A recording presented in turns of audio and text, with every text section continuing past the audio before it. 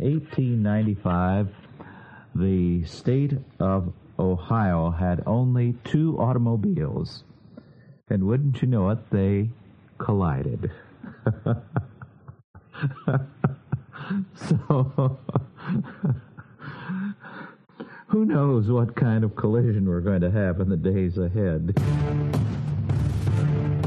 If you dare vote for a decree that God finds abominable and murderous, you will answer to him. God's curse is upon you. How dare you? How dare you defy him? Strange women lying in ponds distributing swords is no basis for a system of government. When is the time for justice? The time is now. I'm tired of waiting for incremental solutions that never make any increments and never bring solutions. So when is the time for justice? It's now. I said to every sinner, God broke the law for love. What you just said is one of the most insanely idiotic things I have ever heard. If the court in a nation is the highest authority, then you've found a God. If the people are the highest authority, then you've found another God. If there's no transcendent law governing over this nation or any other nation, then you've found another God. It's never too early to learn that the government is a greedy piglet that suckles on a taxpayer's teat until they have sore, chapped nipples. Take the guns first, go through due process second. Please clap. Just as the church has an obligation to be Christian, just as the family has an obligation to be Christian, just so the school has an obligation to be Christian, and the state, and your calling, and the school, every area of life must recognize Christ as Lord and Savior.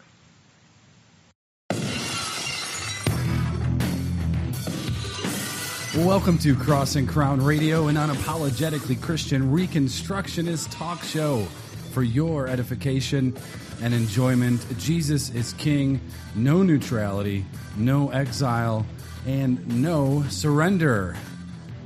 I'm your host, Jason Garwood. With me are my brothers, my co-laborers, Jordan.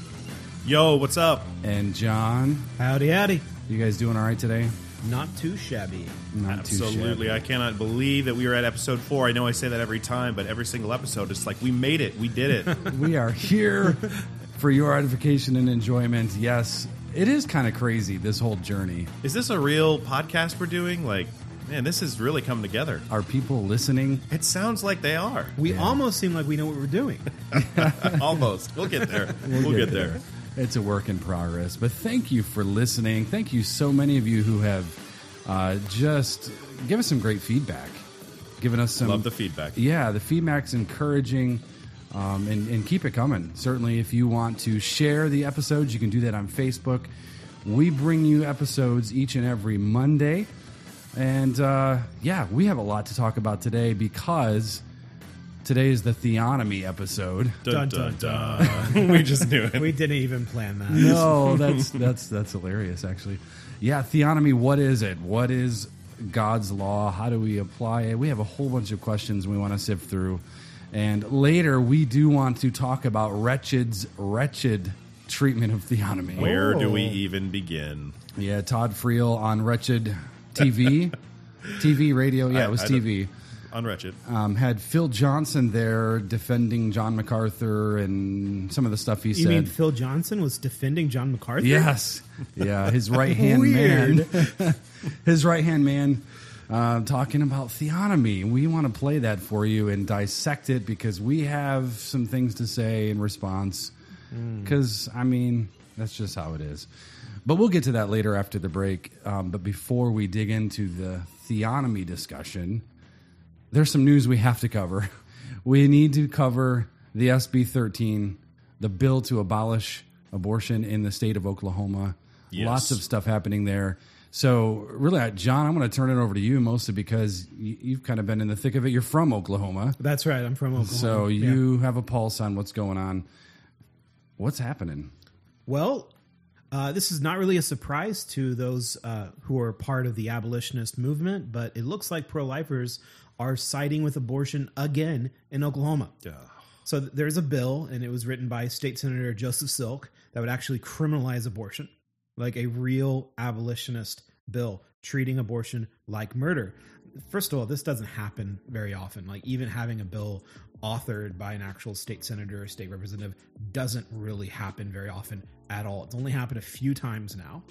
So it's an actual bill to criminalize abortion. And you'd think that conservative and Christian state legislators would be the first to support this kind of bill to criminalize abortion, to actually treat it like murder. What could be possibly wrong with this bill where it's abolishing abortion? It's too consistent. Yeah. And that's the problem. And of course, I'm using air quotes when I say problem. But the bill is very consistent. And there's a lot of pro-lifers who are part of the elite Republican pro-life leadership who aren't consistent. Right. And this is actually very similar. I was in Oklahoma back in 2016, and I helped lobby for a very, very similar criminalization bill that also treated abortion like murder. And what happened then in 2016 was that pro-life legislators who are part of that, again, elite Republican pro-life leadership refused to even hear the bill. So it never even came to a vote. First of all, there's a lot of problems with the bureaucracy and the politics of that, is that the people don't even get a chance to vote on something because of Republican leadership. But beside that, these are people who are pro-life. So same thing is happening now. Same thing is happening in Oklahoma right now. So Senate Bill 13, SB 13, was introduced and was authored by, again, State Senator Joseph Silk, and was also co-authored by State Senator Nathan Dahm. So first of all, guys, I want to say thank you. Thank you for having a backbone. Thank you. Well done. Thank you for fearing God rather than man. Yes. So I have a huge amount of respect and appreciation for Nathan and Joseph in Oklahoma, and I wish them well. And there's also a few other guys who are supporting them and helping them. But anyway, there's a really good article written about what's going on there. It's written by James Silberman, and he writes for The Resurgent. So you guys go read that article. It'll give you a really quick rundown of it. The article is called "The 3 Men Keeping Abortion Legal in Oklahoma." So give that a look.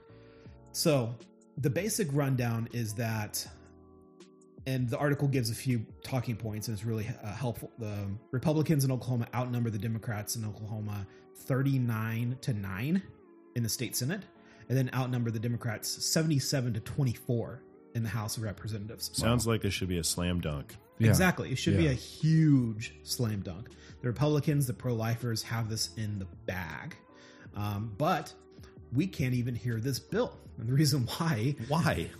there's this senator, and he's the chairman of the committee that SB 13 has been assigned to. His name is Jason Smalley. Jason Smalley. And he's refusing to hear the bill in this committee. Refusing to hear it. He won't even pass it along so they can even Exactly. vote. It has to go through committee before it gets to actually get a vote. And he's saying that this bill to abolish abortion is unconstitutional. This is his reasoning. So that's right, like listeners. To protect life is unconstitutional. He's agreeing with the Roe versus Wade decision. Premise of it, yeah. Exactly. He's agreeing with the premise of it and saying that, well, Roe versus Wade is correct, therefore it is unconstitutional to abolish abortion in Oklahoma, or at least criminalize abortion in Oklahoma. And the other guy, his name is Senator Greg Treat. He's the pro tempore of the Oklahoma State Senate. He actually has the power to give this bill a hearing on the floor, to go through committee, or maybe even just skip the committee vote. But the point being is he has the power. Both these guys are saying that it's actually unconstitutional. And I want to read this real quick. Senator Silk, he's again the author of the bill. He had this to say, and I quote here: "The senators who oppose SB 13 have zero knowledge of the Constitution and how our republic is supposed to work." Which is pretty bold of Silk, and I agree with him completely. And he goes on, he says, "They believe that the courts are all powerful and they can decide whatever they like, whether it is constitutional or not. They also have no intention of doing what they campaigned on and actually protect innocent life." So that was Joseph Silk. And slam dunk. He's completely right. He's completely right. So let me just speak very frankly, in very uncertain, like very, very certain terms, these men, Senators Smalley and Treat, and everybody who's colluding with them in their efforts to stop SB 13 in Oklahoma, they are going to be personally guilty of the butchering of around roughly 5,000 babies in 2020 in Oklahoma. Yep. Like, they will be personally guilty, and they will be judged by God. Yeah. And it's not just Treat, of course, and it's not just Smalley, but definitely these men. Yeah, what comes to mind is in our intro to our show, the little Bonson clip of him saying, how dare you? Exactly. And that is the immediate, thing that comes to my mind. You would think that men who were at least genuine about the pro-lifism, and I'm not a pro-lifer, I'm an abolitionist, but at least men who were sincere would jump at the chance to be a hero like this. But they are not. So shame on them. Shame on them. And here's the thing. Smalley, I'm not sure about Treat, but Smalley, he is a member in good standing at First Baptist Church in Stroud, Oklahoma. No kidding. That good standing thing should change real quick if the elders there fear God. And that's the thing. This is not just a failure of our political system, and it's not just a failure of Republicans. It's a failure of our churches. These churches need to teach better, and these churches need to repent of bowing down to the state and their widespread abortion apathy. They're not teaching on this. And I'm not saying that Treat and Smalley aren't responsible. They are. But I would put my money on that church not teaching that they need to defy the federal government whenever the federal government spits on the image of God. Yeah, it's just a very common sort of mindset that we have in the broader Christian community, where the first question when you come to any question of legality of anything is it moral? The first question is it legal? And legal according to a man-made document, the U.S. Constitution. The first question should always be, what is my moral obligation before God? One. And that trumps all other considerations. Right, exactly. And of course, there are some different perspectives on this. We have democratic cities and democratic states who are defying the federal government on drug laws.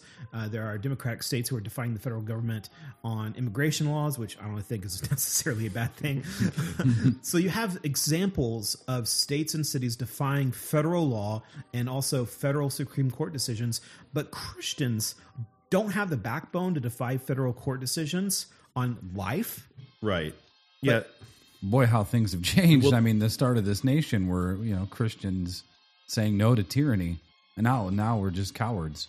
Yeah, and I think there's like two schools of thought, two avenues to go down it. So the first school of thought is that there is a constitutional reason to recognize states' rights and the state's sovereignty and states' abilities to decide these kinds of questions, and to not allow unelected judges to have almost unchecked power in these kinds of decisions. So that's one. The other one is maybe it's true that the Constitution is actually set up in such a way where the judges do have the power to do these kinds of things. And then the next question is, do we defy them or not? Right. And the answer to that question is, well, does it defy God's law or not? Right, exactly.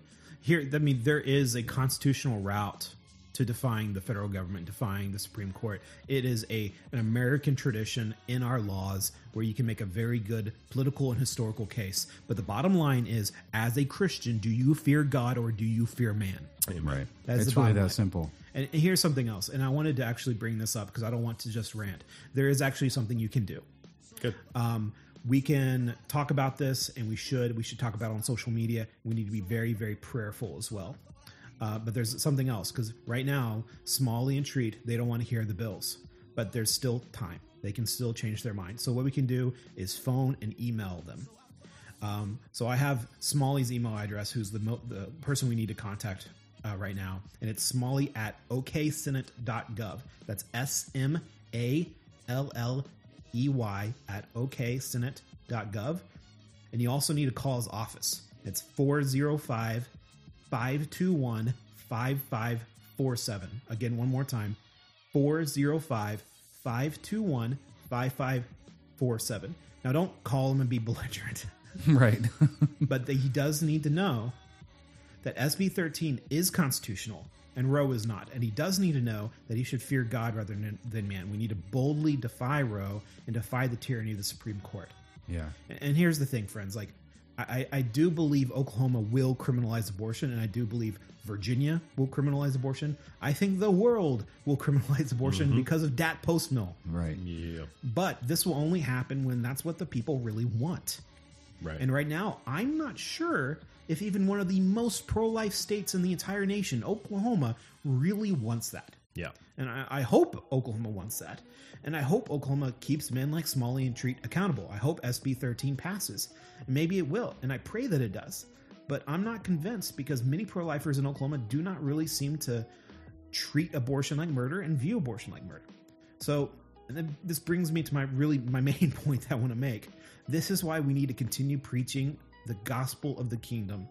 We need to make sure we're serving our king first, not a pro-life cause and not even an abolition cause. Because we will get abolition, but we will get abolition through building the kingdom of God. Right. Amen. Right. And maybe some of the listeners don't know this, but this happened already, 2 years ago with HB 948 with Tony Tinderholt in Texas. That's right. It wasn't allowed to go through committee because of a God-fearing Christian pro-life Republican. It's the same stuff over and over again. And that's why we insist all the time, look, get off the pro-life train. It's going to nowhere. It's compromised all up and down the thing. The whole way down, it's compromised. And there's just no pursuit of justice. So this is despicable. It's frustrating. It's very frustrating. And it's the same, circus every couple years when this happens. And I certainly don't think it's bad or a waste of time to get involved in the politics. But we really, really need to be focusing on the hearts, because I think when the hearts change, people will start holding these men accountable. Yeah, and they'll start getting kicked out of office. At this point, I'm not sure if they care enough, but that doesn't mean we shouldn't seek justice and we should seek the passing of these bills. Yeah.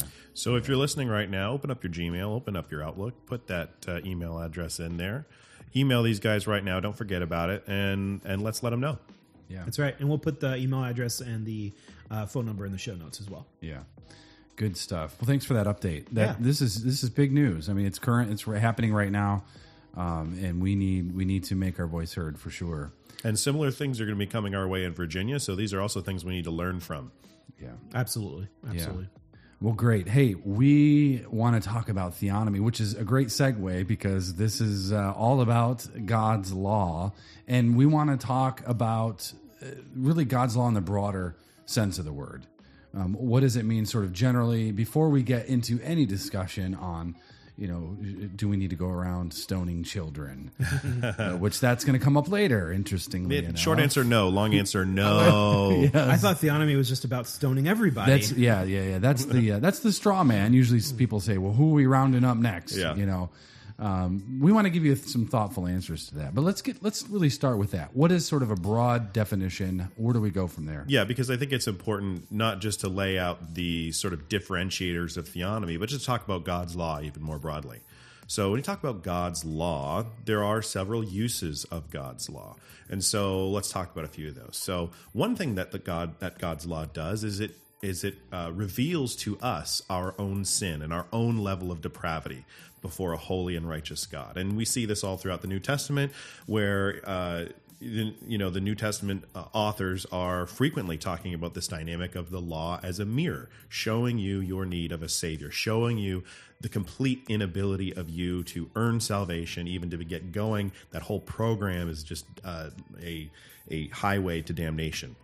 And it's the stumbling stone. The stumbling stone in Romans 9 and 10 that's referred to is how Israel thought that they could attain righteousness before God as if it were based on works. As if it were based on works. So we know for sure that it's not based on works, and there's nothing you can do to earn through keeping of the law, salvation, and righteousness before God through your own keeping of the law. You need a substitute. Right. You need the keeper of the law, who's a man, who has actually performed this, and that's Jesus Christ. There's no one else. Amen. You need his perfect record. So we talk about the law and the need to not be enslaved to the law. That slavery is referring to trying to keep the law for salvation, for your own righteousness. That slavery is never, never, never about the keeping God's law as something that will help you or is a good thing for your family to follow, a good thing for you individually to follow. If you read Psalm 119, David's going on and on about how much he's obsessed with God's law, how much he loves God's law, how it's all he thinks about day and night, his statutes and his his righteous decrees. And is David enslaved to the law despite that passion for the law that he has? What's the answer? Of course not. Nope. Right? Of course David was not enslaved to the law. So we need to be very careful about remembering the different uses of the law. It's a mirror, it's a guide, right? And it is basically a path, a way that you can live. Okay. Yeah. And so, in this discussion about what theonomy is, let's start there. Now, I'm going to give you as simple a definition as I can put it, and as few technical terms as I can use to give you the definition for theonomy. So, as simply as I can state it, theonomy is the view that the Scripture says that God has some laws which are reflective of his nature and do not change under any covenant, no matter what the covenant is, because God doesn't change. That's called his immutability. I told you I was going to use long words, but he doesn't change. So then other laws are tied to his redemptive plan, which unfolds in history sequentially. And therefore, those laws change as his redemptive plan unfolds in history. And so the distinctiveness of theonomy is that it further says that some of these transcendent laws, these laws that do not change, they can be found in the law of Moses, even laws related to civil conduct for rulers. And this is all despite the fact that even though the Mosaic covenant itself was temporary and is now over, the covenant itself did contain laws, principles, statutes, etc., that are transcendent because they're reflective of God's unchanging character at all times and all places. And so what we see even in the Old Testament is that the law that was given to Israel was also applicable to the nations that were surrounding Israel. Mm-hmm. That's a big point. It's because a very lot of people are point. not sure about that. Right. God's law is applied to everyone. Every nation had an expectation from God that they would follow these statutes.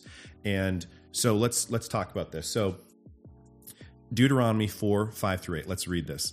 See, I have taught you statutes and rules, as the Lord my God commanded me. This is Moses speaking to the nation of Israel. That you should do them in the land that you are entering to take possession of it. So they're about to enter the promised land.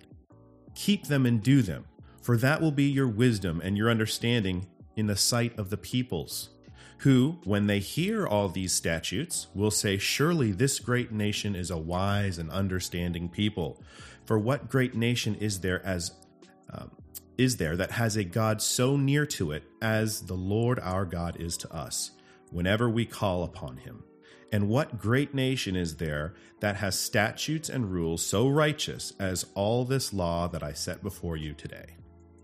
So the nations are supposed to hear about the law of God, and they're supposed to be in absolute wonder at how righteous and how holy and how just wonderful these rules are and these laws are that are so fair and equitable, right?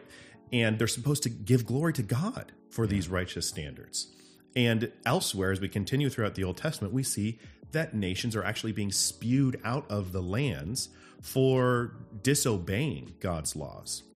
Okay, and so this standard or this idea that the nations themselves need to oblige these laws is there. And so real quick, you might say that it's evangelistic. Yeah. Like in a certain sense, so we need to be careful. Yeah. We are not saying that the law, keeping the law, is the way that you get salvation. Right. We're not saying that. Right. But we're saying that, God in the gospel has sent us his son, who is the promised Messiah, who is the king. The king has a law, right?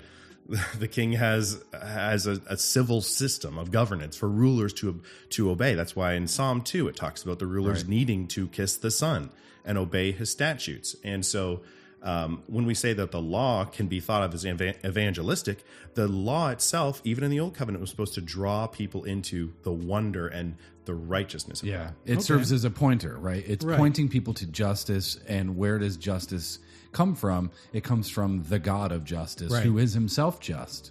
The law points to the lawmaker. Exactly. And there's nothing works righteously about that at all.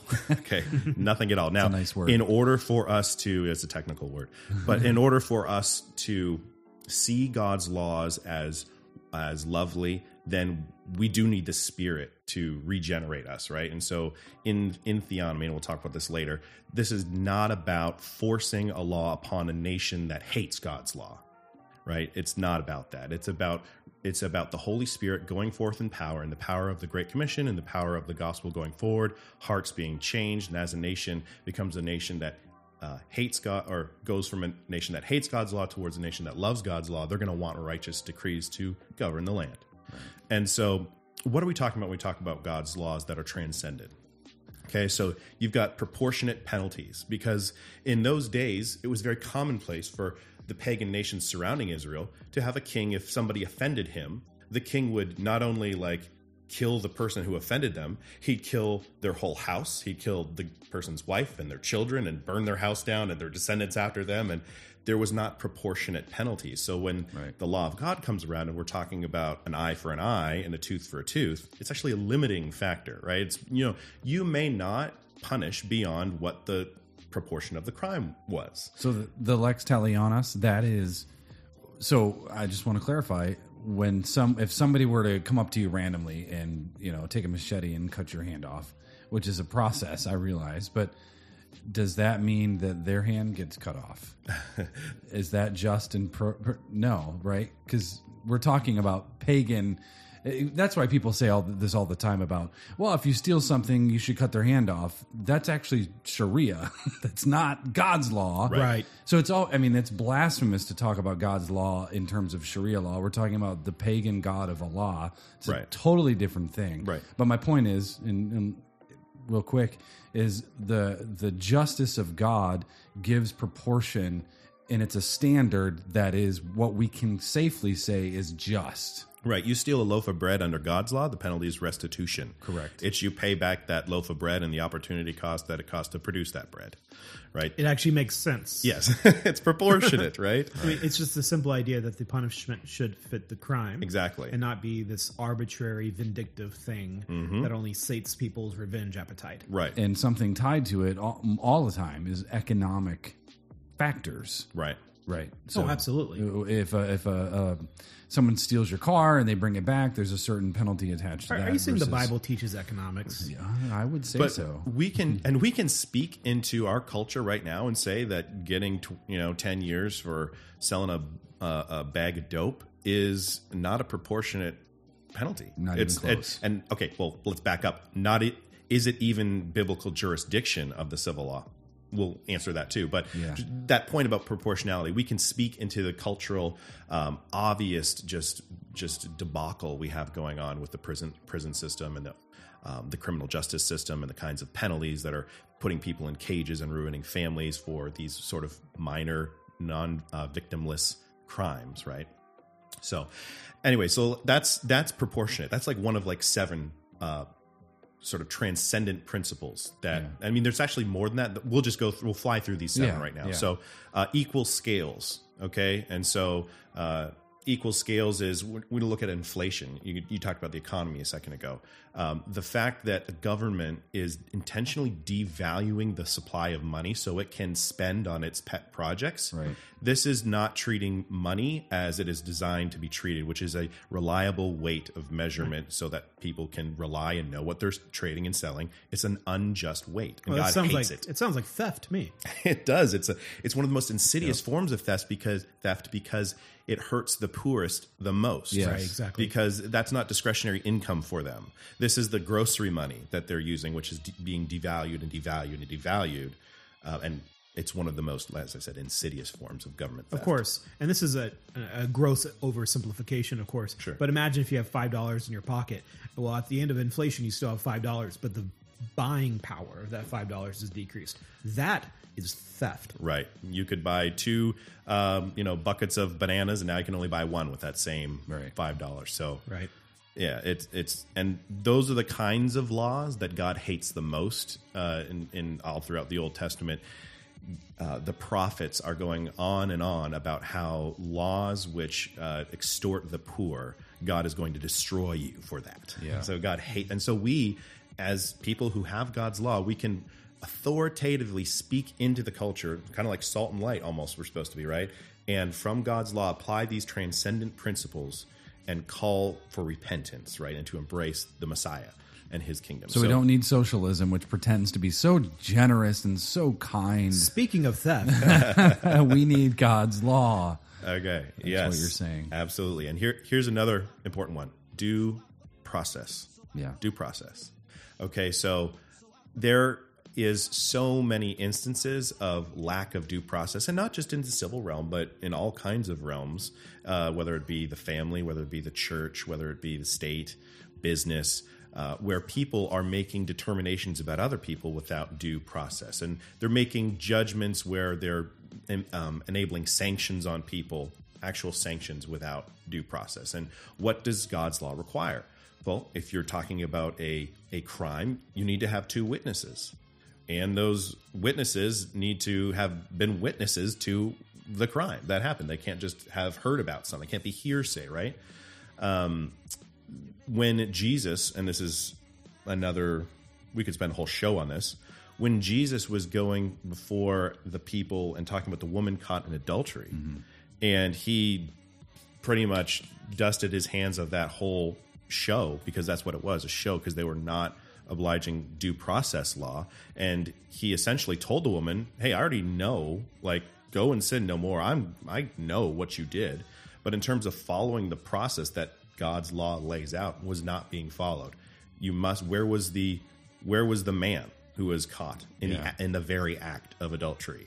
Where was, because if she was caught, he was there. He was there. Yep, that's right. And so what this was a kangaroo court set up by Pharisees who didn't give a lick about God's law. And maybe one of those Pharisees was doing the deed. Yeah. You never know. Yeah. That wouldn't be that surprising, a kind of power play. But that's what happens, though. You have this mob rule in that passage where God's law is just, thrown to the side. Right. And if any of those people had thrown the first stone without having proper due process, then they would have enacted upon themselves the same punishment that they required on that person throwing the stone. The punishment that was to be levied was to be a community event after the due process had been properly followed. And if you're circumventing due process, especially if you're giving false witness, then under God's law, that you are required to endure that same punishment, which, and we have to remember, God's law is supposed to work as a whole. You can have the two witness requirement, but if the witnesses don't know that if I give false witness, I won't have to pay for it, then that's not God's law. That's not a working system. It has to be both two witnesses, and the witnesses has to know that they're going to bear the punishment if they're caught lying about it. Right, because one person lying is easy. Two people lying is just a little bit less easy, just a little bit. Right. Exactly. So you need that guard, and so God's law, it has guards against that sort of tyranny. It has guards against two people just colluding together to lie about somebody. And before you go on, because we got to come to a break here shortly. I love what you said, especially due process as it pertains to church government. When we talk about ecclesiastical courts, which is foreign to people, a lot of people. Speaking of SB 13 and the church, where is the due process? Where is the levied punishment? Whether that's excommunication or confrontation with your brother. You think about Matthew 18. There's a due process passage. There are stipulations in God's law. We don't just jump to civil penalties. It's all over the place. Right, exactly. Interpersonal relationships, those types of things. You don't want to just be a law unto yourselves. Right. There's a reason why these regulations exist. There's a reason why these laws exist, is to protect against tyranny, but also to protect against anarchy. It's both sides. And if you have a small group of men to just get together to secretly excommunicate somebody without any kind of meetings, without any kind of phone calls, with any kind of accountability, without any kind of due diligence, any kind of cross-examination, well, that's just tyranny. That's every bit as bad as Donald Trump signing an executive order doing whatever the heck he wants to do. Right. It's the same thing. Yeah, absolutely. And we could fly through all the rest of them. Fathers don't pay for the crimes of the sins of the sins of the. Fathers do not pay for the crime of the sons, right? And vice versa. Sons don't pay for the crimes of the father. Impartiality of the law, so you don't treat different people groups, foreigners. We can talk a lot about that. Citizens as sort of a different under a different law code. Don't take bribes. And judges. this was also like revolutionary, almost different from all the surrounding nations. You can see how the surrounding nations would be like, whoa, what's going on here? Because they were all treating different people with partiality, right? People groups within the men, women, foreigners, citizens. Another one, judges and rulers must be godly. They must not take a bribe. Our entire political system is based on bribery. Yeah. It is all about, you get into Washington, you get into local politics, what's your funding source? How are you going to get money? That is like the modus operandi. Yeah. That is the lifeblood of the system is bribery. Law, another one, law to be administered is explicitly founded upon God's authority. So in the U.S. Constitution, the authority is the people. Yeah. And whatever you want to say about the U.S. Constitution, some people say, well, it could have been more explicitly Christian, but it's a process document and it's only as good as the people running it. It's fine. I mean, there may be certain legitimacy to that. But at the end of the day, whatever we do, we should do into the glory of God, whether that's baking cookies or making constitutional documents. First thing that should have been in the U.S. Constitution should have been under the lordship of Jesus Christ. Right. Amen. And his kingdom and his law word. Right. I mean, explicit. It needs to be explicit. And let's not act like that it's an accident. It wasn't in there. Especially when you get to the religious test oaths. Yeah. There is no accident. And it wasn't just about denominations. Because who was the first 3 presidents? You got Washington, Adams, Jefferson. Yeah. Now, we could talk about Washington, but we know that both Jefferson and Adams, from their correspondence, were outright apostates and heretics. Absolutely. They rejected the Trinity, made fun of people who believed in the Trinity, said things I can't really repeat. If you read Adams, what he had to say about the Trinity, basically taunting the God of Scripture about how stupid, allegedly, the Trinity is. Yeah. Right? Because they were just awash in post-Enlightenment rationalism. Yep. Deistic humanism. So the point being, though, the U.S. Constitution, again, Christians can say there is a higher law over the U.S. Constitution. And guess what? The U.S. Constitution needs to be under the authority of Jesus Christ. Right. Amen. It needs to be under the authority of Jesus Christ, or you pull a William Lloyd Garrison and you burn it. Yeah, there you go. One or the other. And if that offends you, Christian, you need to maybe think about where your priorities lie. Yeah. Yeah. Van Til said it's either theonomy or autonomy. Now, we're not going to try to argue that Van Til was a full-on theonomist in the way we may understand it. But he did say it's either theonomy or autonomy. It's either God's law or self-law or man's law. Right. And there is no neutrality. We say that all the time here. That's what we're talking about in terms of God's law. Now, and just like I said before, R.J. Rushdoony, he believed that the U.S. Constitution was a procedural document in that there was a procedural morality to the U.S. Constitution. And so, we can go along with that, but at the end of the day, we still, and Rushdoony would agree, we still have to deal with these questions of law. Who's the lawgiver, and by what standard are we applying these laws to our current day and our current law system? So. Right, exactly. There's a little bit of diversity on thought on the Constitution. Sure. I side more with Gary North, and I would highly recommend Conspiracy in Philadelphia on the subject. But yeah, Constitution. GaryNorth.com/freebooks. Yeah, and somebody in Did the they room pay us here, for that advertising? Somebody in the room read the audiobook. That's true. Mr. Jordan. Yours truly did record the audiobook. You can find it at Reconstructionist Radio. Yeah. And you can check out their Conspiracy in Philadelphia. It's a great book, and it's not just about what happened in the Constitution there. So, yeah. All right. Okay. Well, we got to take a quick break. We have a lot more to cover. I feel like we had just barely scratched the surface on there. I'm sure we'll come back to this topic.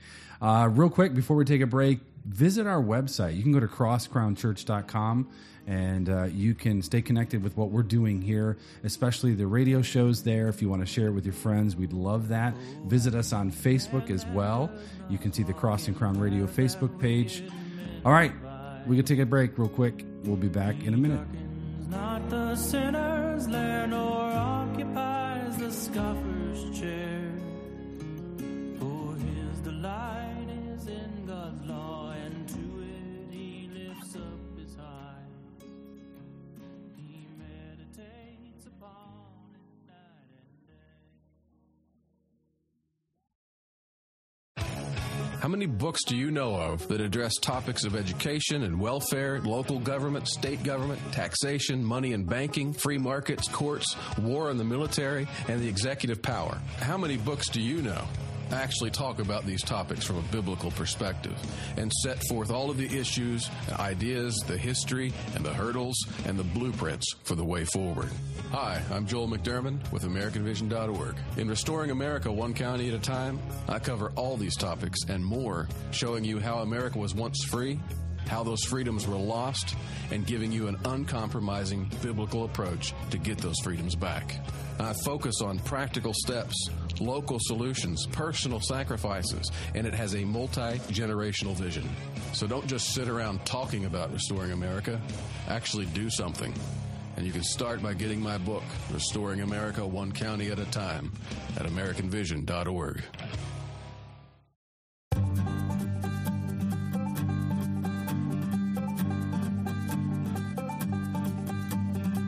How blessed is the man who does not walk in counsel of the wicked, and where the boastful sinners talk will he refuse to stand. He doesn't join with men who scoff, he dare not even sit among them. But his delight is in God's law, it is his hope and prayer. And the law he meditates. Psalm 72. Give the king your justice, O God, and your righteousness to the royal son. May he judge your people with righteousness and your poor with justice. Let the mountains bear prosperity for the people, and the hills in righteousness. May he defend the cause of the poor of the people, give deliverance to the children of the needy, and crush the oppressor. May they fear you while the sun endures, and as long as the moon throughout all generations. May he be like rain that falls on the mown grass, like showers that water the earth. In his days may the righteous flourish and the peace abound, till the moon be no more. May he have dominion from sea to sea and from the river to the ends of the earth. May desert tribes bow down before him, and his enemies lick the dust. May the kings of Tarshish and the coastlands render him tribute. May the kings of Sheba and Seba bring gifts. May all kings fall down before him, and all nations serve him. For he delivers the needy when he calls, the poor and him who has no helper. He has pity on the weak and the needy, and saves the lives of the needy. From oppression and violence he redeems their life, and precious is their blood in his sight. Long may he live. May gold of Sheba be given to him. May prayer be made for him continually, and blessings invoked for him all the day. May there be abundance of grain in the land. On the tops of the mountains may it wave. May it be fruits like Lebanon, and may people blossom in the cities like the grass of the field. May his name endure forever. His fame continues as long as the sun. May people be blessed in him. All nations call him blessed. Blessed be the Lord, the God of Israel, who alone does wondrous things. Blessed be his glorious name forever. May the whole earth be filled with his glory. Amen and amen. Yes, amen indeed. Welcome back to Cross and Crown Radio. That is an amazing passage, by the way. Psalm 72. That Bible, though. Oh, yeah, it's good stuff. It's a good one. Yeah. It's a good one. Hey, well, welcome back. We have a lot in store for this segment. We have a lot of stuff to cover, so we're going to try to do our best to make sure we don't go on for 3 or 4 hours. I guess if we do, it's fine. But we want to start really with a clip from Wretched TV. We're just going to call it Wretched's Wretched treatment of Theonomy. Oh, I get it. Yeah, it was fitting. It's fitting. But before we get into that, though, I want to set up the clip so you all know what we're talking about. Just a few weeks ago, John MacArthur, pastor, famed pastor, well-known dispensational proponent, writer, author. He's done a lot of work. Very well known. He was on Ben Shapiro's show and was interviewed by Ben Shapiro. It was about an hour-ish long. And there was a lot of discussion about politics and the gospel. In our estimation, though, it was a truncated gospel that went forth. And Dr. Joel McDermott, a friend of ours, wrote a response to that, just critiquing some things. I think we all had a little bit of critique to offer. Yeah, a bit. A little bit. And I thought it was a really good response from Dr. McDermott. And then Wretched, Todd Friel, and Phil Johnson sat down to basically discuss that response. And so what you're going to hear is their response from Wretched TV. And we're just going to go ahead and play that clip.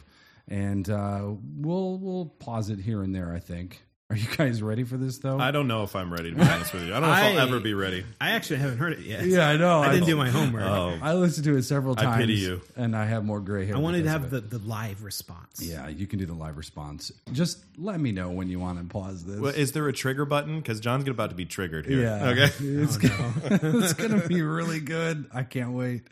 All right. Well, hey, let's just, we'll kick it off, shall we? This particular subject, I think it's probably the nearest and the dearest to Ben's heart. It's politics. Right. John MacArthur said a number of things that could cause a number of Christians to go, what's up with that?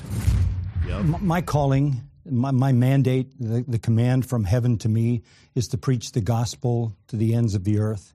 That's the message that I am committed and mandated by God to preach. It's the gospel. Politics is the art of reordering human society on a temporal basis. The message of the gospel has to do with eternal issues. Real quick, though, do we have an issue there? Yeah, I bet. What happened to the gospel of the kingdom that Jesus talked about?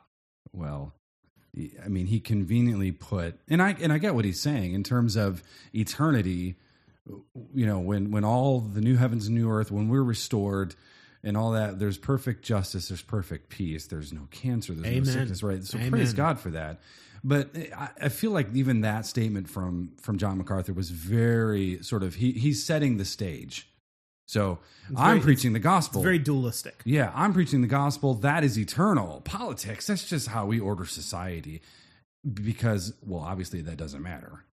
Right, and it's just... there's nothing really wrong with what MacArthur said in this very first bit, except there is this just assumption of politics and the gospel being completely unrelated. And we know that's just false. We know that Christ has all authority in heaven and on earth, and that includes right now, right, and over all things right now. And the reason in the New Testament that Christians were being persecuted was not because they were Christians.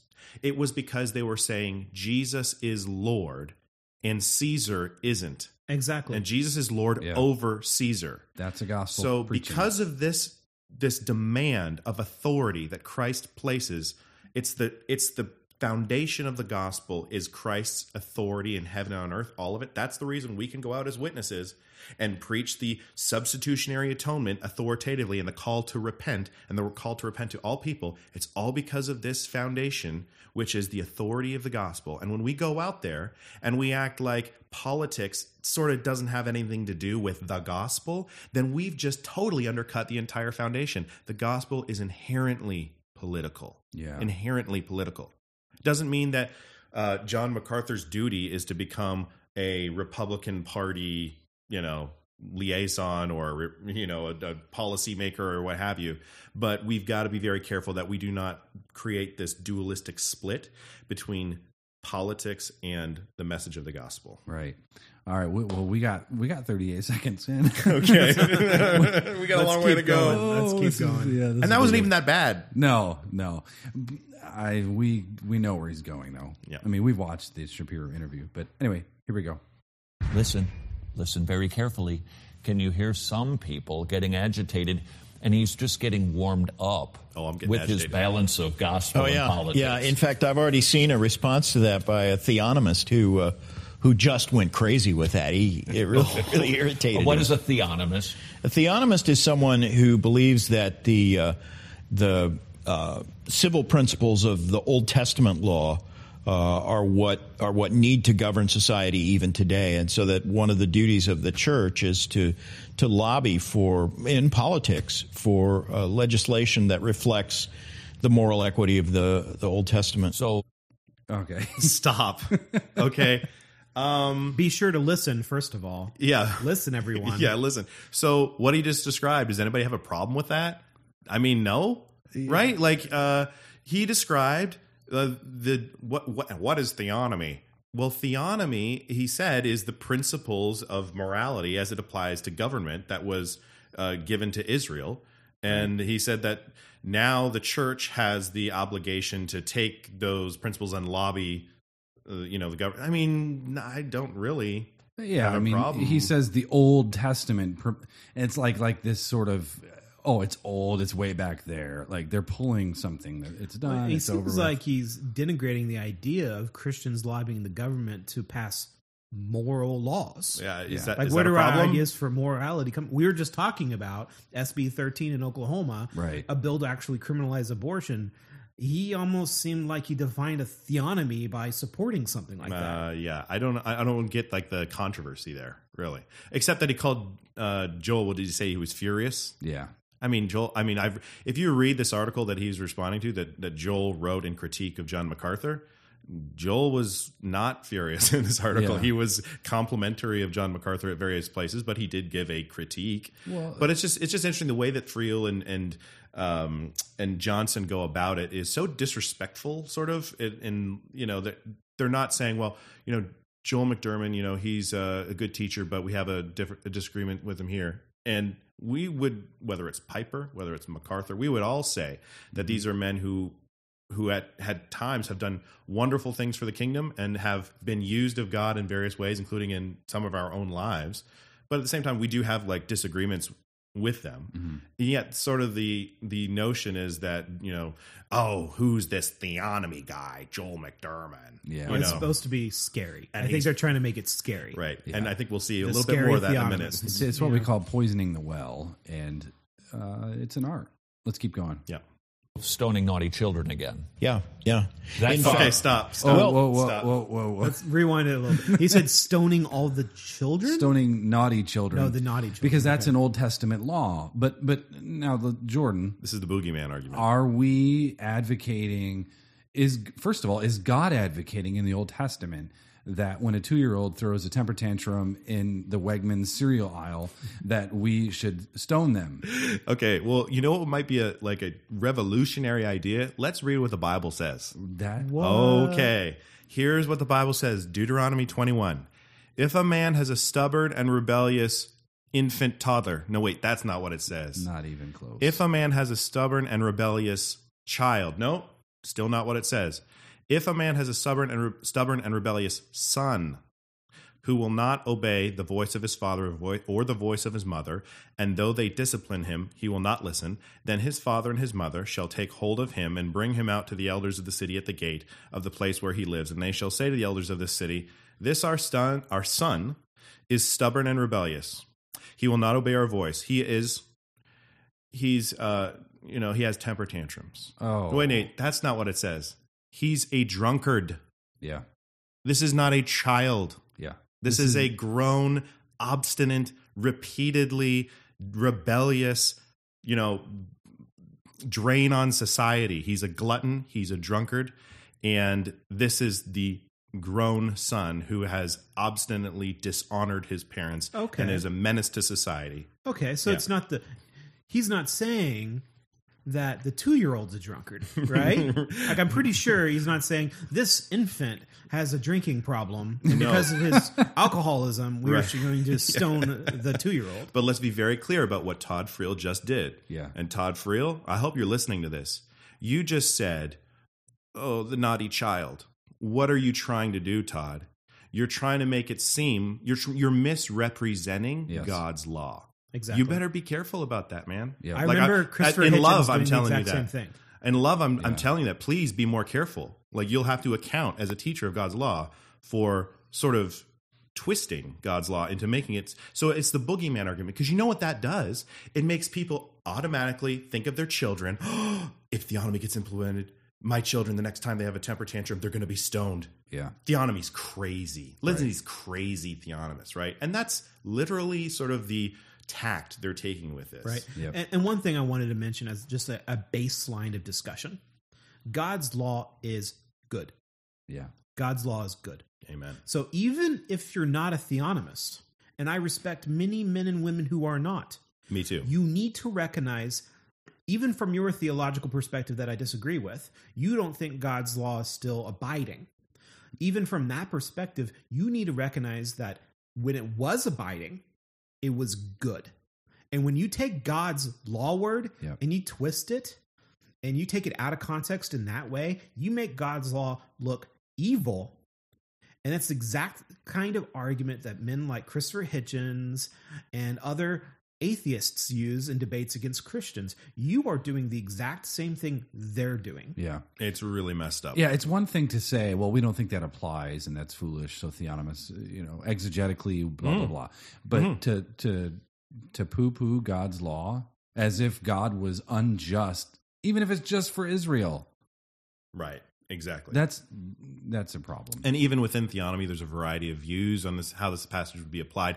None of them, by the way, include a little child being killed or a temper tantrum. There are 0 theonomists who have ever taught that. Right. What are you talking about? Bonson, you're talking about Rushdoony, you're talking about North. None of them are saying little 4-year-old Johnny needs to be stoned because he had a temper tantrum one time. Well, it's astonishing to me because when you just think about it, they think that the God of the Old Testament is somehow weird and twisted and scary. They're not saying that, but that's what they're implying by this kind of characterization. To play on people's fears. And, it's not just this context. There's been several different contexts in my life where I've seen someone try to denigrate theonomy, and the very first thing that they do is they go right there. Mm-hmm. And they try to, and it's like very cynical, a very, very cynical way of going about the topic. It's not really an honest way about going about the topic. So, right. All Well, right. let's continue. We got more. Let's continue, Pastor. We'll let Todd speak for a moment. Yeah, just a moment here. Sometimes, I mean, it's odd. Joel McDermott was the one who wrote this article where he was furious with John MacArthur for this. Oh, here we go. And 5 years ago or so, he was arguing that, we ought to stone homosexuals. Stop. We got to stop. Stop right there. Clarification. Joel McDermott has never said we need to stone homosexuals. Ever. In fact, I challenge you to find a theonomist who, whether it's Rushdoony, Bonson, North, McDermott, Damar, Gentry, Chilton, anybody who has ever said we need to start stoning homosexuals. Yep. That is just wrong. Okay, it's a flippant dismissal. It's irresponsible, and for these men who claim to have the high ground with regard to exegetical endeavors, it's nonsense. No. So what has been said? Well, according to God's law, if somebody after due process and 2 witnesses, who witnessed the act in the moment of sodomy, not talking about 2 guys hugging each other as they walk down the road, right? Or arm around, oh, look at those sodomites. We can just stone them now. Like waving a rainbow flag or something. Come on. This would almost, and Rushdoony talked about this, it would almost have to be done in public because it'd be very hard to actually catch somebody in the act of sodomy like this. This is a blatant... Yes. You could say like treasonous, blasphemous act of rebellion against God's law. Yes. Revolutionary act. Blatant and enthusiastic act. Right. Yeah. And so in that case, yes, in the Old Testament, there were to be stoned. And many theonomists agree that this same principle in a nation that has been regenerated by the gospel, where it's mostly Christian people now, and they decide, okay, how do we want to be ruled? Yes, that law does transcend into now, and so that law would continue if caught. But there is no blanket mass murder of homosexuals as a category. It's only people caught in the act, just like for adultery, caught in the act. Yeah. Two quick things. One, we're talking about homosexuality being a treasonous act against the family, which God takes very seriously, and 2. We're talking about the civil magistrate being responsible to punish wickedness per Romans 13, not you and I walking down the street, see 2 gay guys holding hands and kissing and grabbing the nearest rock. Right. This type of caricature is just nonsense. Absolutely. And so as Todd Friel and Phil Johnson continue on this road of analysis, notice how cavalier and how glib and flippant they are with how representing other people's arguments. When you're representing someone's argument, you need to do it in such a way that they would agree with you. Yes, that's how I would represent it. Yeah. And I could even confess that we could always, all of us could try and do better at that. But when you get to this level of just blatant misrepresentation, stone all the naughty little children, stone all the homosexuals, Joel McDurran is furious. There's a level of insecurity that's being on display. They're not wanting to deal with the substance. They're not going to sit down and have a debate with Joel McDurran. Maybe they will. I hope you do. If you're listening, Phil Johnson, sit down and have a debate with your brother, Joel McDurran, right? Yeah. And treat him like the brother that he is. Yes, exactly. And rather than this sort of circus act that we're witnessing right now, and I guess we're so to continue this, they're saying Dr. McDermott 5 years ago believed that we were to stone homosexuals, as we were stating that as a mischaracterization. But you also explained like the real idea that he previously held. But apparently there's been a shift, and that's what he's talking about. Yeah. Right. And we're going to hear that now. Changed from that now, and he's adopted sort of the social justice agenda.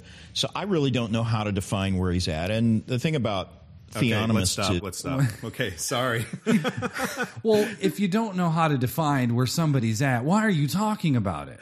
Well, absolutely. And he doesn't know how to define it. But what you'll notice what he did there is, as John alluded to prior to the clip being replayed, he starts talking about how Joel McDurmott has changed from stoning all homosexuals, which he never wanted to do, but he did have a view more in line with the classical theonomist view of, yes, if caught in the act and if due process, et cetera, is a revolutionary act, and yes, they would in that case go through with it.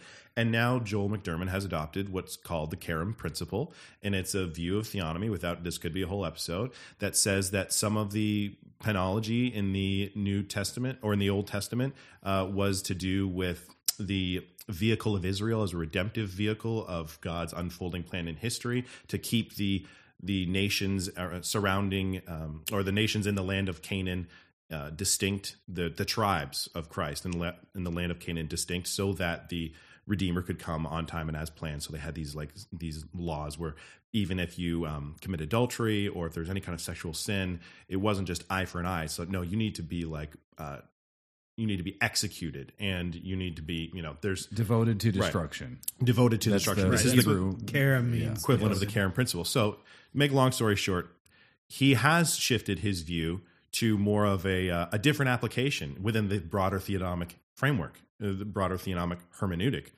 And he still has the theonomic hermeneutic, but he's changed in this application. And so he calls that, he's embraced the social justice.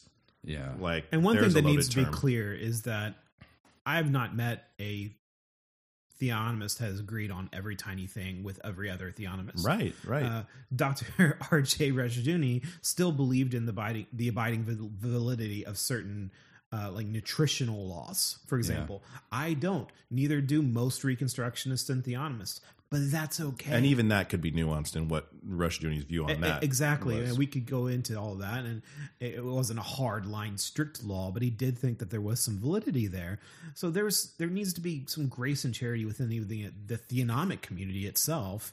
And like what you said, Jordan, we could have an entire episode on the Karam principle, but let's just be clear about what Phil Johnson is actually talking about. It's not just some SJW thing. It's an actual theological principle that he switched to. So what Phil Johnson is doing is fusing in this SJW code word here. Yeah. So Joel McDurmott is neither a rabid SJW type where he's wants to do away with the law of God, nor is he some hardline, rigid, extreme to the nth degree caricature of a theonomist that he described when he was talking about stone all homosexuals. So he's neither of those. So he's setting up the dynamic where, before he was this crazy hardline theonomist, and it was a caricature of the theonomy. Now he's switched, and he's some left wing SJW social justice guy. Yeah, he doesn't capture the accuracy of this dynamic. It's not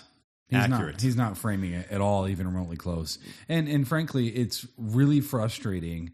I'll just say this: it's really frustrating for people who, like Christian Reconstructionists, theonomists, who would like to see God's law honored. And the gospel's preached, we want it to be honored, and then suddenly you're labeled a Marxist. Right. Yeah, that's the default answer. Let's make this clear. Socialism is theft.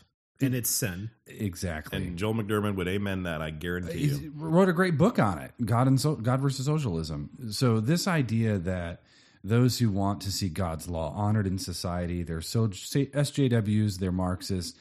Frankly, that's basically said by people who understand neither of those things. And we need to move on, and we will, but the SJW is going to be another episode because we really do need to address that whole topic, and we're going to. But yeah, let's keep going. Yeah.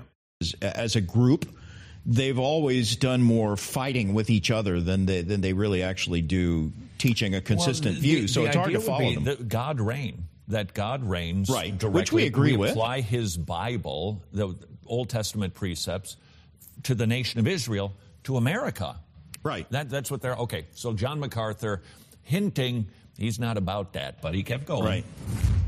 That doesn't mean I avoid everything political, because I also want to do anything I can to elevate justice and righteousness in the world.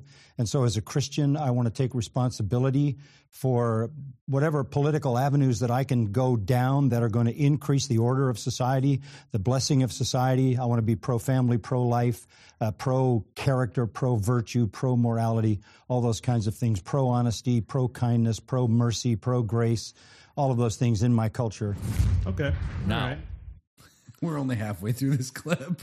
Well, there's definitely a few things there. Yeah. One thing I want to hit on is that John MacArthur is trying to have his cake and eat it too. Right. I mean, obviously so. He says he wants to do everything he can in order to encourage justice. How are you defining justice? He must be MacArthur? an SJW. Mm-hmm. Like, how are you defining justice? I mean, maybe he's like, well, I'm going to go to Romans 13 and say the law is for us, encouraging good. Well, where are you getting the idea of good? Right. Like, where does God actually lay out what He thinks is good? Yeah. Maybe the law of God. You're right. He's already set this up earlier in the Shapiro interview. My call is to preach the gospel. Politics, just organization of temporal things. Right. And now how do you speak to it? You can't, because you've already sawed off the branch you're sitting on. He's already delinked the teeth of the gospel authority to his mission in the Great Commission, in the gospel. To affect change politically. He's saying, sure, I'd like all these things to happen, and I'd do what I can to make all these things happen. I'm on the side of pro-life and pro-justice, again, according to what standard. But he's already delinked these things from the core of the gospel message. And when Ben Shapiro, 2 days later, went on a show with Jordan Peterson and talked about his conversation with John MacArthur. The humanist Jordan Peterson, not a Christian. Yeah, Jordan Peterson, who is a public intellectual. I'm sure many of you know him. And they were talking about this interview he recently had. It was very clear and very sad that Ben Shapiro had a view of the gospel that said it had nothing to do with the temporal conditions in the earth. There was nothing about the gospel that made, justice in the here and now part of what the gospel message is about, because that's what John MacArthur gave him that impression. And as a Jew, somebody who looks at what the passages of the Messiah are in the Old Covenant, and they're very, very obviously partly at least to do with the temporal realm and justice in the temporal realm, is the passage we read leading into here was talking about, justice. The justice that Christ brings is multi-pronged. It's justice eternally, right? Justice before God, and the righteousness and the wrath of God being absorbed by Christ, and that eternal justice that He makes for us in the life to come. And then there's also temporal justice. The kingdom that He brings is going to have all the hallmarks of justice. To the extent that His kingdom's made manifest on the earth, you're going to see laws change, and laws that help the poor and the needy and those who are downtrodden, by taxation and what have you. Yeah. Another little point on this segment, and it's a little bit earlier in that last segment. I believe it was Todd Friel said that theonomists, and again, he's trying to make it sound very scary. He's like, they think God reigns. Yeah, they think God reigns, and Phil Johnson's like, he has to. Well, we believe that too. That was a little bit of an awkward. It was a bit strange. It was like, wait a second. That's MacArthur's been on record as saying that Jesus is in eschatological exile. He's in voluntary exile right now because he has to come back to be king. Which we'll get to in the clip. Eschatology begins to be smuggled in. And the third real quick point on this segment is that he tries to delegitimize theonomy because he says theonomists argue with each other. Yeah. Well, it's like Baptists argue with each other, Reformed people in general. We all argue with each other. Right. This is not unique at all. And maybe some of the reason we argue with each other is because people are misrepresented. Yes. Maybe we're a little ornery here because, again, being misrepresented, I mean, we're all Reformed, and so is Phil Johnson, if you believe Baptists can be Reformed. Another episode. They're at the very least, they're good Calvinistic brothers, and guess what? We're arguing with them, so therefore Calvinism's false. Yeah, exactly. It doesn't really follow. It doesn't. Anyway, good point. Keep going. He, in that particular clip, seemed to sound like it could be bending toward theonomy. What's he going after here? Jesus said, "My kingdom is not of this world." Right. So Oh wait, just real quick. My kingdom is not of this world. If it were, my disciples would be fighting. He didn't say it's not. It doesn't have anything to do with this world. It's not of. It doesn't originate in this world. It's a different order. It's a divine order of heaven. Thank you. My kingdom is not of this world is one of the common arguments in the repertoire of anybody who wants to make the quick argument against theonomy. Yeah. You'll hear it thrown out all the time, okay? And so does anyone really think that when Jesus said, "My kingdom is not of this world," that kings all around the world should be like, "Phew, good, I can keep on reigning in opposition to Christ's law because his kingdom's not of this world, man. All right, I'm gonna keep being, doing my evil thing here. Christ doesn't really care about it." No. When Christ is saying, "My kingdom is not of this world," he's saying it's talking about the source of his rule, which, as you rightly pointed out, Jason, is heavenly. And heavenly authority is always not disconnected from the earth. It's over the earth. So the rule of heaven doesn't stop at the pearly gates. Yeah. The rule of heaven is over all of the nations. Christ has all authority here and now. And when the rulers of the nations hear that Christ's kingdom is of heaven and not of earth, not these rinky-dink little earthly kingdoms running around trying to have their little, party time, they should shudder, and they should be in fear, and they should repent, and they should change from their wicked ways. And so this verse is a wonderful verse for theonomists, but it's used in sort of a cavalier fashion to be like, well, Jesus' kingdom is heaven. It doesn't really have to do with the kingdom of this world. Yeah. Well, it's not even what it says on its face. Like, I'm from Oklahoma. I'm John of Oklahoma. It doesn't mean I can't be in Virginia or I can't be on Montana. I mean, it's like, come on. It doesn't say what they want it to say. And can we please just keep reading? He says, "But my kingdom is not from the world." From source. This is not hard. Mm-hmm. This is not a hard passage to exegete. There are far harder passages. I think we said this in episode 1. Just keep reading. Just keep reading. Well, we need to keep playing this too. Political structure that we're talking about in the kingdom of God the church has not been tasked with taking over the governments of this world and handing them over to Christ. That's the theonomic view. Most of the Okay, and this is Joel pointed this out. It was a great point when he was critiquing John MacArthur. He was saying he made the classic blunder of confusing the church, state, family, the institutions that God has set up over us. And so let's be clear.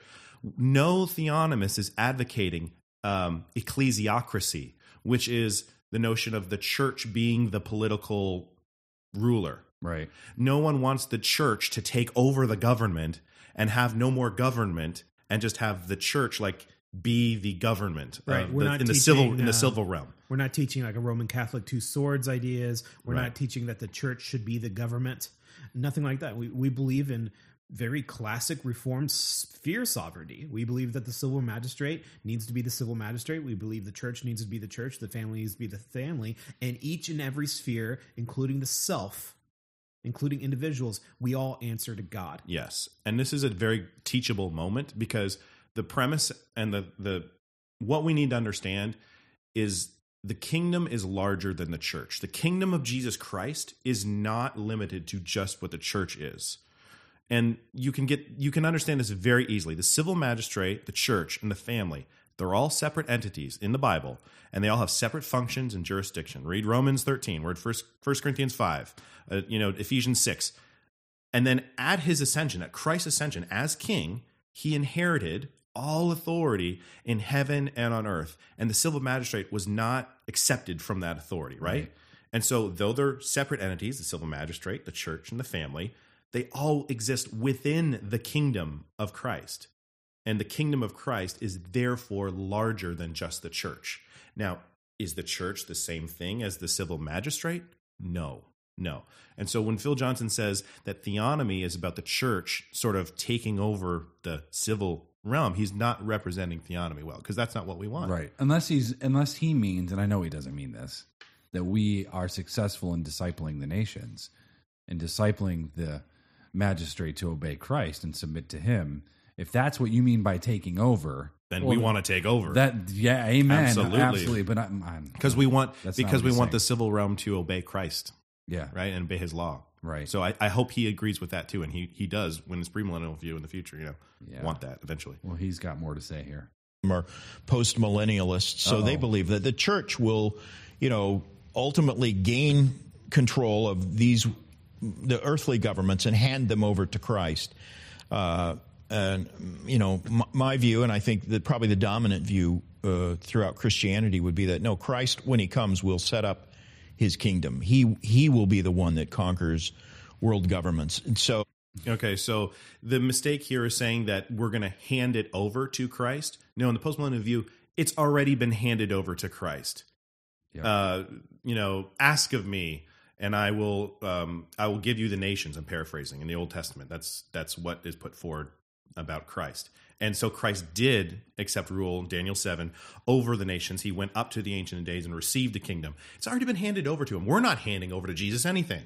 It already belongs to Jesus. We're now representatives of him here on the earth, declaring his authority and saying, repent, for the kingdom of God is at hand, is here. And so what happens is the church, through the Holy Spirit, through the agency of the Holy Spirit in the postmillennial view, is fulfilling the Great Commission and teaching all nations, baptizing them, they're being regenerated, and they're being taught to obey the law of God in every sphere. When that work has been completed and all the nations have been transformed towards Christ, then the handing over happens. But the handing over is Jesus Christ handing over the completed kingdom, which has been won by the Holy Spirit, and hands it over to the Father, and that's at the consummation. Right. All authority in heaven and earth has been given to me. Go therefore and make disciples of all nations, baptizing in the name of the Father, the Son, and the Holy Spirit. I mean, this is the Great Commission we're talking about. Right. You think there'd be a little bit more carefulness in how they're speaking. All authority. And that's a great point. He already has it. Daniel 7, the Son of Man comes to the Ancient of Days. This is not about the second coming. This is about Christ's his sin-smashing death and his resurrection and his ascension. And he's established as king now. Right. And so if you're a premillennialist, then fine. Okay, we don't agree, but you can be a premillennialist and be a good brother in Christ, but we need to be cognizant of how our eschatology will be smuggled in and will influence our views about theonomy and about the application of God's law. And clearly this is happening in Phil Johnson's case. He's saying, no, this is impossible because of my eschatological view. Yeah. So theonomy can't be applied in the way that theonomists want to apply today. And let's not think that your view is the dominant view when the rapture was invented in the early 19th century. P.S. A very narrow view, by the way. He hasn't called the church to advance the gospel at the point of the sword or through politics or whatever. That's happened throughout history. We gotta stop that. I can't even. Hey, I'm out of evens. No one's advocating for the sword, that we just go and start killing people.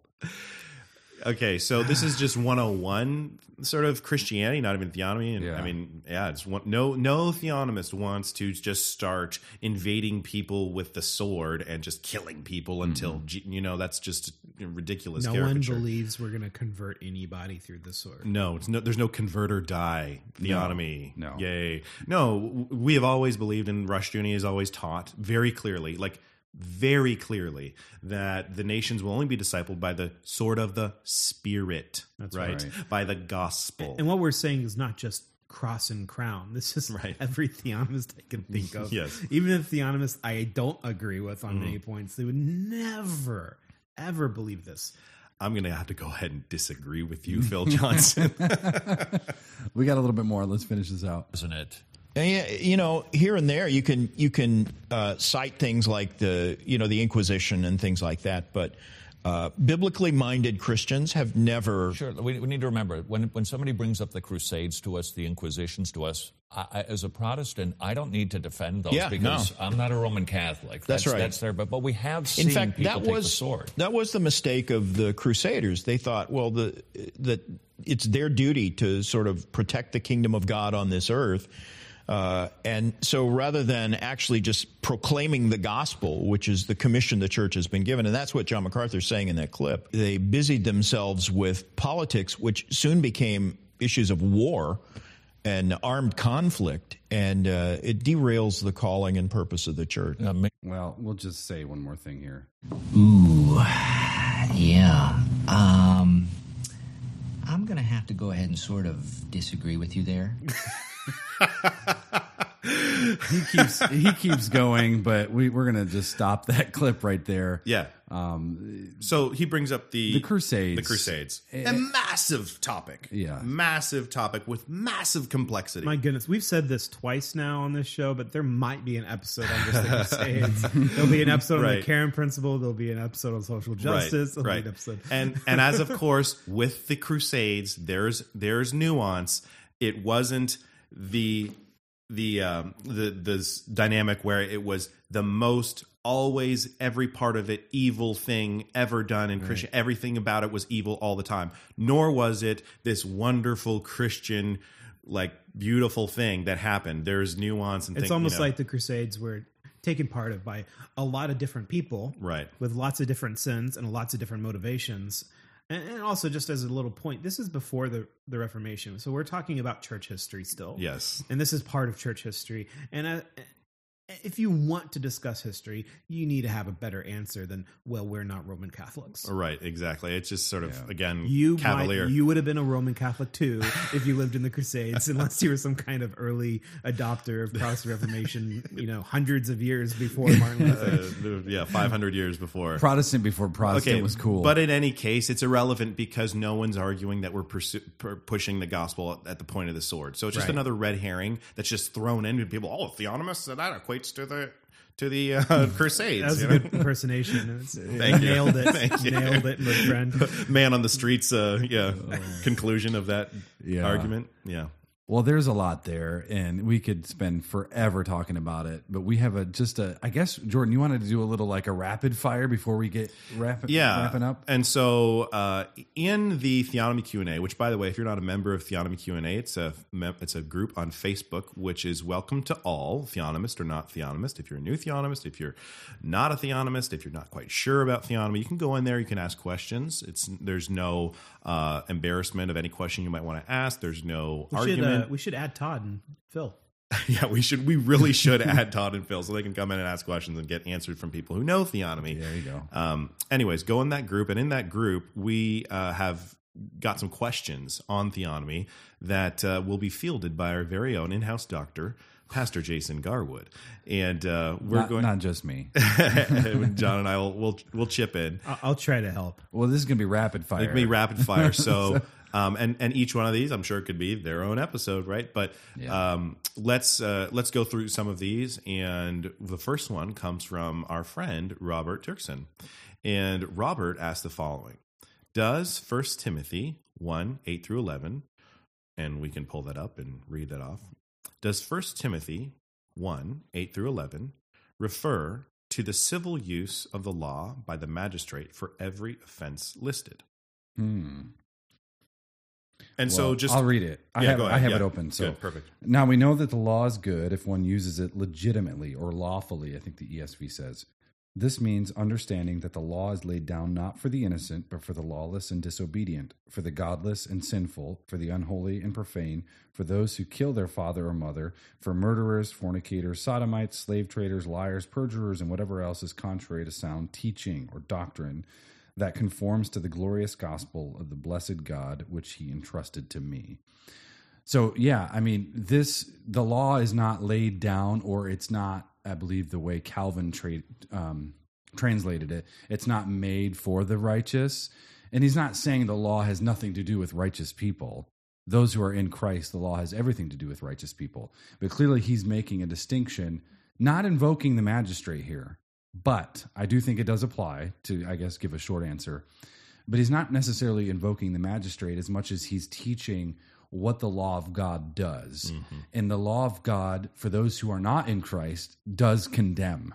And these are the sort of actions. Reminds me of Romans 1, some of the other things he says in other places, liars and all these other sinful things, behaviors. And clearly, no one here is arguing that the magistrate should punish anybody who thinks about a woman lustfully. Okay. Right? So we have to be careful to determine with the rest of Scripture that which is crime, that which is sin. So one way you could say it is that he's saying that the law is not for the just, in the sense that the law is like a positive, has like a positive function with actually punishing people actively. Right. Yeah, because there is a positive aspect and a negative aspect, right? Right. There's the positivism, negativism of the law. But yeah, he's not necessarily, again, invoking the magistrate, but the law of God does have a role, and it even says, now we know that the law is good. Right.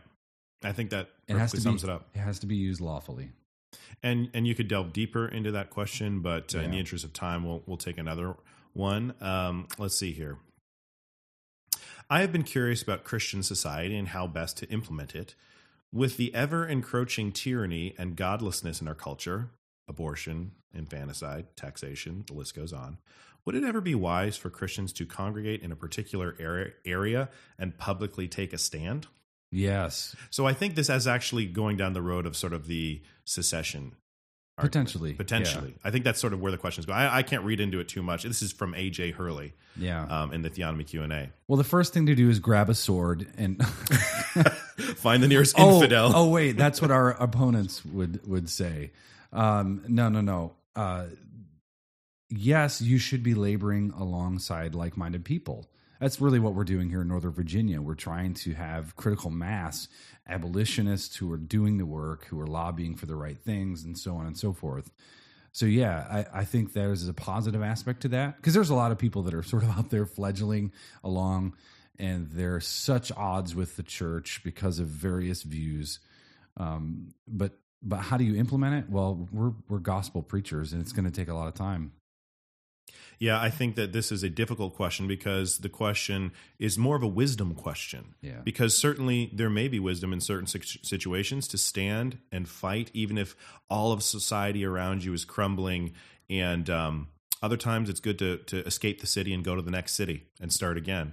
And so these are issues where the Holy Spirit is going to have to lead the church into wisdom, and we're going to have to use our judgment and use wisdom to determine what is the best use of our gifts and our talents, so as not to waste them, and recognizing that God is sovereign, and even if we do our best, it could all be blown up and not work out at all, right? Yeah. And leave that up to God, but just to do with what we know. We're called to be shrewd. Yeah. We are not called to be naive. We're to look around us and think, okay, how can I best use my talents for the kingdom? And, that in some situations, that might mean hunkering down, planning routes for hundreds of years, and with that sort of like long-term mindset. And in other cases, that might mean you got to get out of Dodge. You need to leave, and we need to start somewhere new. And that shrewdness means being wise enough to discern the times. Right. We have to be able. We know our nation right now is under the judgment of God. God's pouring out His covenantal sanctions, so we're not waiting for judgment. We're in the judgment. Absolutely. So we need to be thinking about those things carefully, and honestly, being strategic. So much of Christianity is just haphazard, day by day. There's no planning. There's no need to plan, right? Because we're going to get zapped off the planet. Looking to the future, right? Yeah, and it's an interesting question because in the New Testament, you have a situation where they needed to discern the times. Paul talks to the Corinthians in 1 Corinthians 7, and he talks about them not changing their marital status. If you're a slave, don't seek your freedom. If you're not married, don't seek to get married. If you're married, don't seek to get divorced. If you're uncircumcised, don't seek to be circumcised. Or, he's saying, look, there's about to be a conflagration. Things are about to go down. There's about to be major persecution. The present order of the world is about to be passing away with the end of the old covenant era. At AD 70, And so people needed to be cognizant of those things, understand the times, and not, in many cases, plant down long-term roots in that place, right? They needed to look at the future. And for those in Jerusalem, they needed to leave. They needed to flee. When they see Roman armies surrounding, they know that the covenantal apostasy is about to come to its full fruition and be judged, and they needed to leave and run. That's right. That's right. So, all right, another question. Could you guys talk, and this is from Brian Riddle, could you guys talk about the relationship between God's law and the new creation? And or how theonomists think about the ushering in of new creation? And the reason I ask, and maybe this will help you understand my aim in these questions, is because I'm thinking that Christ uses the church as a means to that end, that we take part in new creation in obeying the Great Commission. Is this on track? Thanks. First two episodes were great, guys. Yeah, thank you, Brian. Yeah, I think you're on the right track. When we talk about God's law, we start from the presupposition in terms of the new covenant that unless something is abrogated, it stands. So we don't just assume if it's repeated, then we obey it, because you have things like bestiality and all these other things like that aren't necessarily laid out in the New Testament. So Jesus makes it clear in Matthew 5 that he has not come to abolish the law, right? The law and the prophets, but to what? Fulfill it, to bring it to its appointed consummation in him. He's sort of the established spearheading of all things related to God's government, his kingdom, and so on. So we know that in the new covenant, the law is not just set aside. It's not gone. There's a change in it. We need to be nuancing it correctly. There's a change in the priesthood. There's a change in, the animal sacrifice and all those things. So in terms of the new covenant, we assume that it's going forward as planned. Back to what you said earlier, Jordan, about the transcendent principles. Those are things that are just ongoing because they're consistent with the nature of God and justice in the world and so on. But in terms of the new covenant, we just go with what we see. And if it's repealed, it's abrogated, and it's stated as such. Go to Hebrews. Clearly, the Old Testament sacrificial system has gone away with. Absolutely. Land laws, seed laws, things like that. So I think that was the first part of the question. What's the relationship between the law and the new creation? And so basically, and thank you, and that's I think it answers half the question. So the other half of the question is about this new creation, and basically if that post-mill happens, right? If the nations go forward and the gospel goes forward in a society and begins to take over, do we then begin to see at some level the new creation begin to become made manifest more and more in our present day? Because as post-millennialists, we have an inaugurated eschatology. We see that we know the consummation has not yet happened. We know death has not been finally defeated. Obviously, we all die. The curse is still here. But to an extent, we do believe that the propagation of righteousness in the world is not completely disconnected to the creation itself. In fact, in Romans 8, we see that there is a very strong connection between the revealing of the sons of God and the creation itself. And right. So, there's a growing, and there's a transformation over time where you have an already not yet. You have the inauguration, but you don't have the consummation. Yeah, and even the book of Revelation, you see the vision of the new bride. Old covenant Israel is divorced. There's a new bride in town. It's a renewed covenant with the new Jerusalem being the bride of Christ. So in a real sense, yes, we say the new creation has begun. It's a project that started. We're preaching through the Gospel of John, and that's clearly what John's getting at. There's a new creation. Jesus has come as the second Adam to bring it all to a head and to start this project. And there are different views on how this plays out in the inter-Advent period, but I do believe that to some extent there will be better farming technology, better health technology, longer living, better dietary things of that nature. There's going to be better, I think, monetary situation. I think that the world there'll be more flourishing in the world. So I just think that, and look at it like, just think about it this way. If a family obeys God's law as a family, like you have a mom and a dad, children, they're generally obeying the parents. The parents are faithful to one another. They're loving to one another. And within that family, each person is governing themselves according to God's law. So generally speaking, the mom and the dad, they're industrious people. They're not gluttons. They're not lazy. They're unselfish. And generally speaking, the children are faithful. And as they grow up, they, have spouses of their own, and they teach their children to do the same thing. And they're generally, broadly speaking, obeying God's laws. Now think of a society that's taken over by families, those kinds of families and those kinds of individuals. What kind of poverty rates do you expect to see comparatively to a society that is completely ravaged by the breakup of the family? What kind of advancement in the in the realm of the universities and we've seen that in history to the extent that the gospel has gone forth. And big plug, The Book That Made Your World by Vishal Mangalwadi. It's the book that made your world because the Bible really, and the propagation of biblical values really does have a lot to do with all of the advancement that we have seen. And so just to think along those lines, it's not actually that hard to conceive of conditions in the world being improved by the propagation of the gospel. Now, you can't take that too far, right? You can't say we're going to achieve the consummation here, right? And we're not saying that. But we're laboring for that. We're laboring as before it comes here. We're laboring to see Christ's kingdom made manifest on the earth, and because of that, God blesses covenantally nations and families and individuals, generally speaking, and we talked about this in episode 2, who follow His law and obey His commandments. Right. Good. So thanks. I think that's all the questions. Maybe we'll take more questions on another episode. Okay. That's 3 questions. So. Sounds good. Well, this episode's gone a lot longer than we had hoped, well, it's all good. It's all good. A little bonus material, I guess you could call it. But thanks for joining us. Thank you for tuning in. Each Monday, we're going to drop some shows for you to enjoy. Again, find us on Facebook. You can see our both Cross and Crown Church and Cross and Crown Radio websites, crosscrownchurch.com. If you want to support the work of Cross and Crown Church here in Northern Virginia, you can go to crosscrownchurch.com/give. But that's it for us. I think we're good to go. Till next week. We'll hit a lot of these subjects in the future, I'm sure. But for now, that's going to be a wrap for us.